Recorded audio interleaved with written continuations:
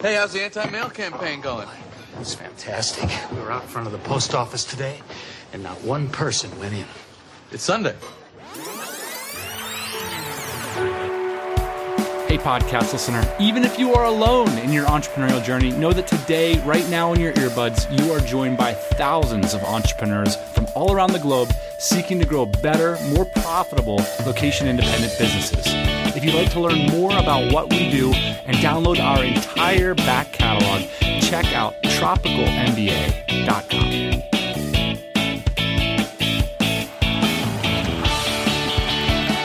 Ian, a lot of the listeners of this podcast have questions, and you have proven yourself to, at least on occasion, have answers. So I decided on this week's episode, we should play a round of mailbag. And I think it's appropriate that we play some really cool music. Yeah, play those funky jams.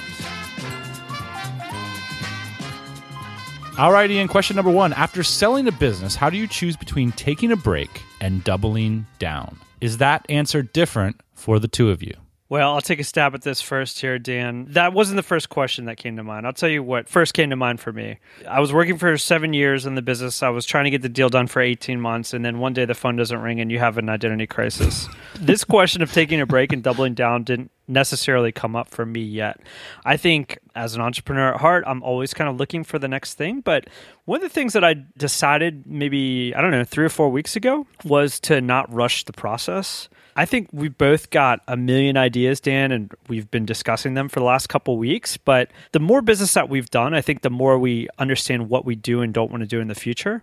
And so the list of acceptable businesses is getting quite narrow and small. Maybe there's a fault to our process there, but I just feel like we worked pretty hard. And I've heard this from a lot of other people. It's just as easy to make $1 million as it is to make 10 in a lot of ways. And so if you're going to spend as much effort as we did the last 7 years, it better be for a little bit more money. So I'm concentrating my efforts now on A, having fun, and B, trying to figure out whatever it is that happens next, making sure that my efforts can be multiplied a little bit more than it was the first time. I think we both have really high standards. I think you're a little bit more money focused than I am, generally speaking. Cha-ching. But, I look back to how we were living, say, 2 years ago. And I know we both went on really long summer vacations to Europe with our families. And we go on long bike rides in the middle of the day. And that stuff still happened after we sold the business. So that's the whole point of a lifestyle business, is that it doesn't need to change, right? It's not this you stress yourself out to the max trying to hit a home run. The idea is that you just keep getting on base the whole time. And the high standards that you have are, hey, I'm not going to run a business that becomes a boring job. I'm not going to take on a business that has high pressure clients, or whatever it is that fits your lifestyle requirements that doesn't allow me to ride my bike at the best time to ride a bike during the day. Or whatever it is that you want to do. I think that those are the high standards if you bake that into your business in the first place. I think for me, I guess what I'm getting at is that it didn't change much for me. It was just nice and exciting, and I'm excited to do the next thing. But I don't honestly feel a ton of pressure or that it's really changed all that much. I think that's actually what you said when we sold the business. That's nice. That's what you said. The one thing that has changed pretty profoundly for me that I recognized that I wanted to change before we sold the business was getting back my mental RAM. Some days small, some other days significant portion of mental RAM that business took up. It's an interesting, quiet place in my mind right now that I'm hoping to recapture with creativity. Yeah, you've been just abuzz with creativity lately, so that's been cool. We got a phone call from Japan. Hey guys, this is Andre from Boutique Japan. Looking forward to seeing you guys in Bangkok this October. Just wanted to ask you a question. Just heard podcast number 300, and congratulations, by the way. Definitely love the message about, drawing people in through business rather than foosball tables. Dan mentioned at one point, I think that, when you advertised your positions before, you kind of lured people in, with the promise of the lifestyle and everything. How would you do it differently, or how have you done it differently since then if you are advertising a position that is location independent, does have all those perks, but you want to focus on the other stuff more? Would love to hear your thoughts. Take care. Keep up the good work. So what specifically are you selling to A players, Ian? Maybe some particular examples. One of the things that we talked about the other day is that for a lot of A players, the lifestyle stuff is sorted. On a relative scale of difficulty, achieving location independence is much more difficult than being a linchpin team member. So it would be weird for them to have not achieved one and the other. Does that make sense? Yeah. So in some ways, like by even putting forward flexibility and location independence as like the key benefits of the job, it advertises itself as a B position in the first place. Yeah. That might be obvious to the Googlers in the room or whatever, but it wasn't to me. I'll give you a story, Dan. The other day I snuck off to get some pizza because I've been on this like pretty low carb thing. And so I don't know if I told you this story, but like a couple of years ago, like when we were living together, we were on some crazy paleo diet and I like snuck off in the middle of the day and got a hamburger and like ate it behind the McDonald's. I hadn't had a McDonald's hamburger for like 5 years. Anyways, like I'm back to that right now. So like I snuck off and got a pizza. While I was there, it was like a Friday afternoon. And there was like a team of 6 people and they all had their laptops open and they were like clearly working for the same company. They weren't co-working. And I just thought to myself, like, that sucks. And none of those people are probably A players because none of them look like they're having any fun. I mean, I'm making up a story here, but I've seen this plenty of times, right? It's like the barbecue thing that we talked about in the other episode. It's like, it's a bunch of potentially smart people sitting around this table. It's like, raise your hand if you'd rather be working from home, drinking a beer, or just drinking a beer at home on a Friday afternoon. And like, that's what my vote is for. I think as managers and business owners, we try and put our employees or team members in these like fun spaces on Friday, but that's not really that fun, especially for A players. Like what A players want to do is like succeed for themselves and for the businesses, and like pizza and a beer on a Friday. Like I'd rather just be at home. Something that listeners mentioned last week is how important fit is. And I think that that's critical. And it points to the obvious, which is that I think in many cases, you need to be an A player if you're going to be attracting A talent. If you're using gimmicks in your business to get people involved rather than the real passion for the work, I think that that's actually sort of a litmus test for the opposite happening, which is that you're sort of expressing your B-ness potentially by hanging all these incentives in front of people that have nothing to do with the level of work that you're doing on a day-to-day basis and the amount of acceleration their career is going to see by getting involved with that work. So the other day, Dan, we did the episode on hiring A players. I think, again, it's very difficult to decide or determine if they're A or B players when they come to the door, but if they have ambitions of becoming A players for themselves and for your business, then here's what I do. Everybody has their own hook. This is mine. Steal it from me or develop your own, but you better have one. I teach people about business. If you work with me, you will learn everything there is to know about the business that you're working in if you're interested in that. And so that's my hook. It's real simple. It's like, hey, you work with Ian, you do a good job for yourself, for the business. I will teach you everything I know about business. We got a voicemail from Alex in Chicago. Hey, you guys. This is Alex calling in from Chicago. Man, I'm so happy I found you guys. I found my people. You know, recently I told my career to kind of shove off, and I'm starting my own thing. I'm really happy to be living off of beans and rice and listening to you guys.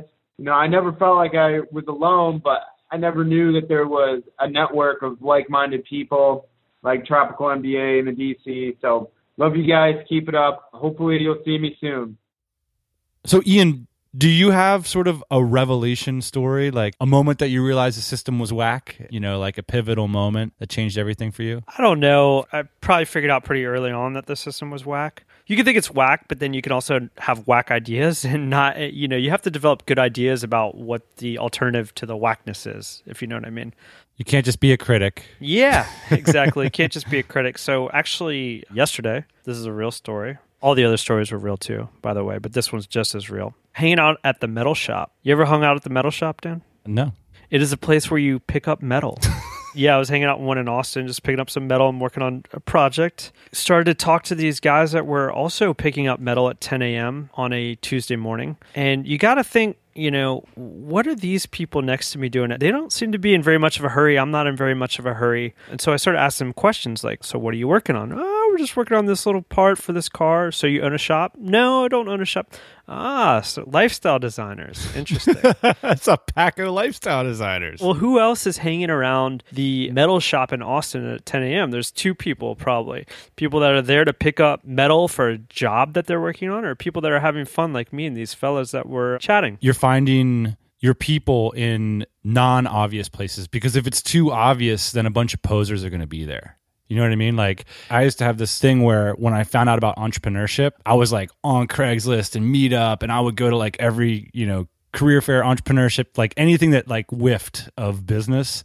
I would be there with bells on, shaking hands. And it wasn't until I went to the one that was like at 11 a.m. on a Wednesday that I met like Jeremy Franson from Internet Business Mastery and Pat Flynn and Kevin Kosakella and all these guys that actually were making money online. Right. Because they weren't at a job. Right. So it's like that structural thing where it's like you can't do projects at a metal shop on a Tuesday if you have a real job. I think when you say finding your people, it's like when you say your people, it's like people that you can relate to on a lot of different levels. So like I'm not really going to have that much in common, and I'm not really going to have that much fun at like a general business meetup because it's surface level, right? But like when you meet the guy at the metal shop, and he's there at 10 a.m. on a Tuesday, it's like we probably have a lot in common. First of all, the metal, we have that in common. Second of all, we don't have jobs. So those are two very deep ties that we're probably going to have a lot to talk about. Ian, I got a softball for you. What's one software tool that you couldn't live without?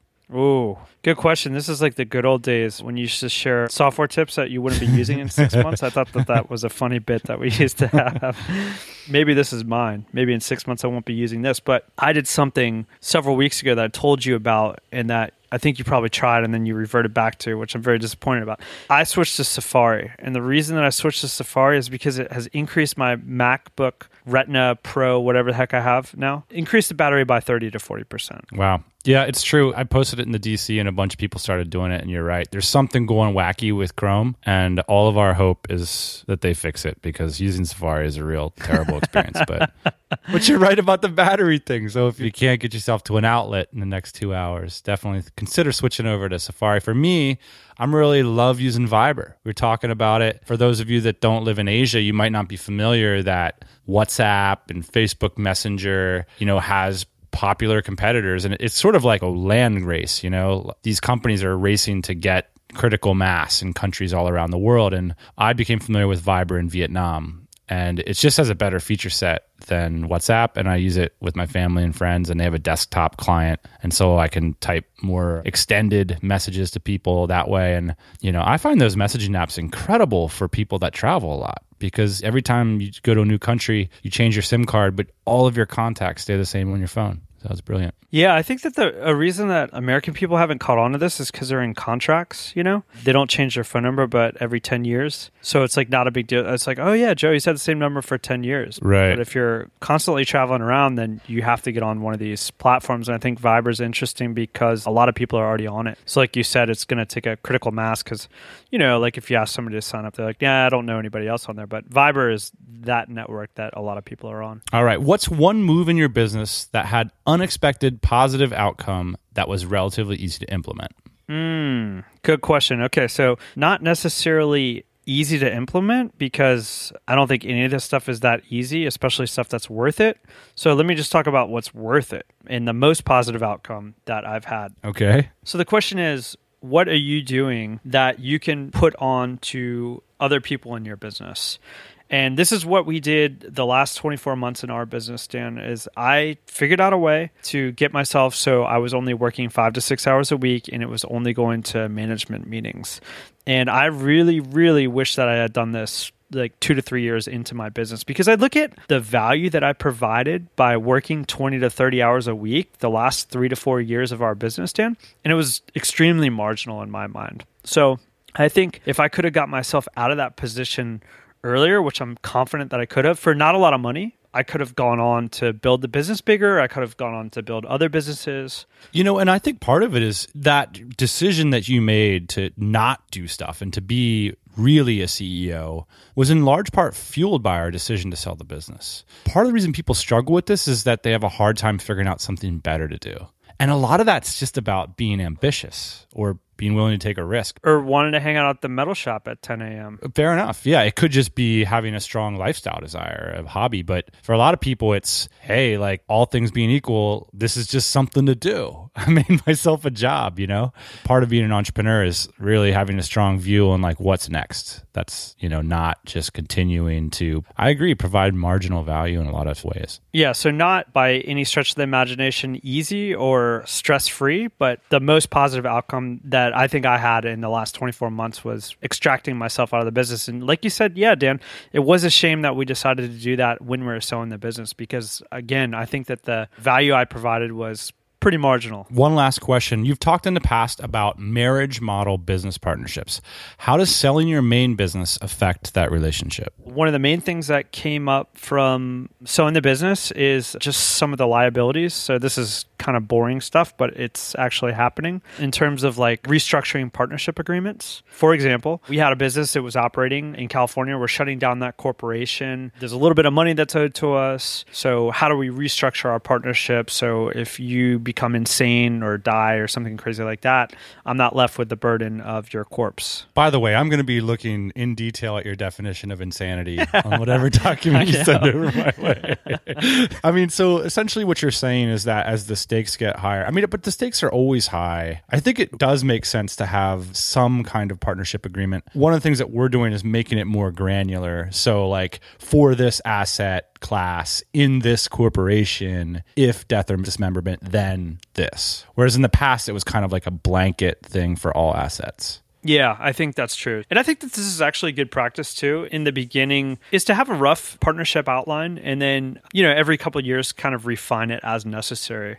And I think it's probably easier on the partnership too. And this is something that we should consider, Dan, is like saying like every 2 years or every year, January 1st, like we sit down and we look at this document because then it's not up to one person, like that's what the partnership does. And what a lot of people say is like, well, it's really important to have this documentation like in case S happens, I think it's actually more important to prevent S from happening. You know what I mean? Like, of course you want to equip both your partner and your beneficiary with like clear instructions of what happens if you're not around anymore. So I think procedurally, yeah, that's really important. Like definitely do that. Sit down. I think 9 out of 10 listeners of this podcast will find that experience fun and liberating with their business partner. It's like a strategy game to talk about. It's interesting and it talks about important issues, which I think, that's what we're all about. So the other part of it is just getting on the same page about what you want. And I think that prevents conflicts and disagreements from coming up in the future because, a lot of these like S hits the fan scenarios arise from misunderstandings.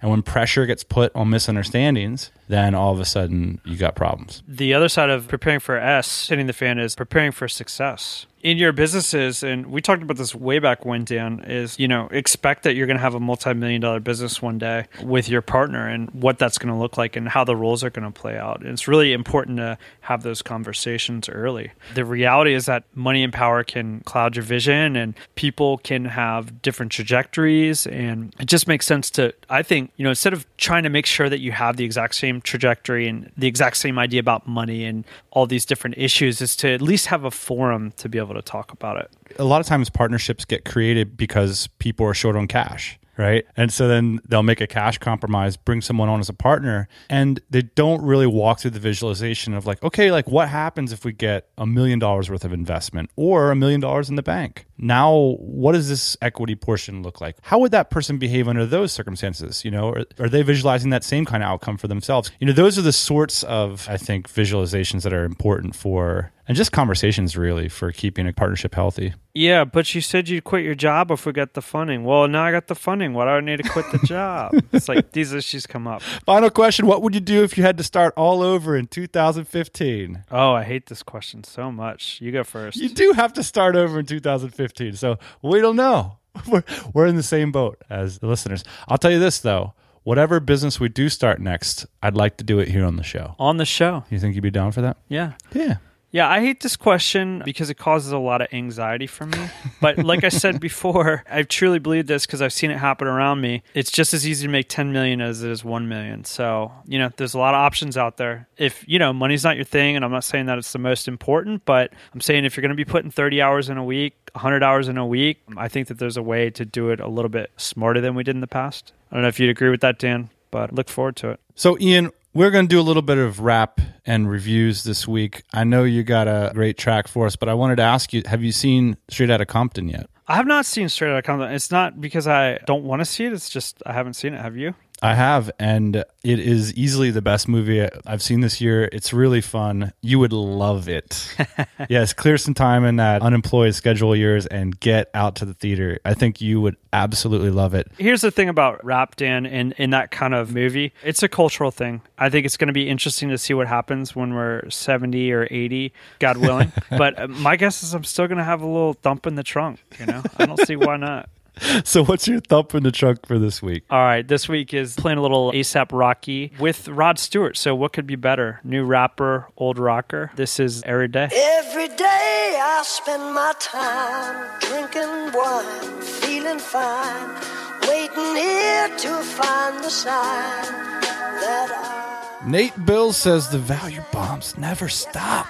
Just when you think Dan and Ian are going to run out of good stuff, they blow you away. They keep it real and they keep it awesome. Over the years, this podcast has delivered more detailed business info than a Harvard MBA ever could. Take that, Harvard. By the way, I think I went mountain bike riding with Nate Bills the other day. It's the same Nate Bills I'm thinking about. So maybe after the ride, he left them 5 stars. Appreciate it, Nate. 5 stars, my favorite podcast. I discovered the Tropical MBA podcast a few months ago and become an avid listener. Dan and Ian are both extremely knowledgeable in areas of entrepreneurship and location-independent businesses. Yes, we are. I look forward to joining the DC and starting one of my own online businesses one day. Thank you so much, Apple Us. Die Jr. says addicted. I've been binging on this podcast for weeks and I can't quit. Help. 5 stars from Denmark. I recently decided to sail forth as a digital nomad, and the brilliant insights offered by Dan and Ian not only gave me specifics, but also a ton of courage. That's what I'm here for. I've binge listened to 60 episodes for the past few weeks while running around, selling, and packing my stuff. I'm now on the road, and this podcast will continue to be my go-to place.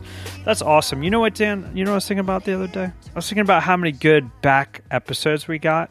And if you go over to the Tropical MBA blog, I don't know if you guys have been there lately, but you can see there's a page where we have our favorites. Yeah. So I think it's worth going through there because, there's a lot of good ones. Thank you, John, and congratulations on embarking on your journey. I can remember clearly when I sold my Fender Deluxe Hot Rod amplifier and lots of other heavy stuff and jumped on that one-way plane fight. It was a magical day.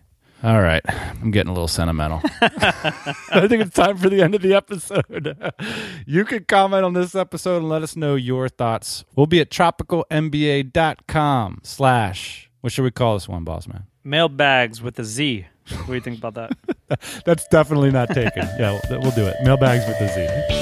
Hey, thanks for listening to the Tropical MBA podcast. You can go to tropicalmba.com, get access to hundreds of back episodes and all kinds of other goodies. Load up your iPod. That is the cheapest way to fly business class on your next international flight.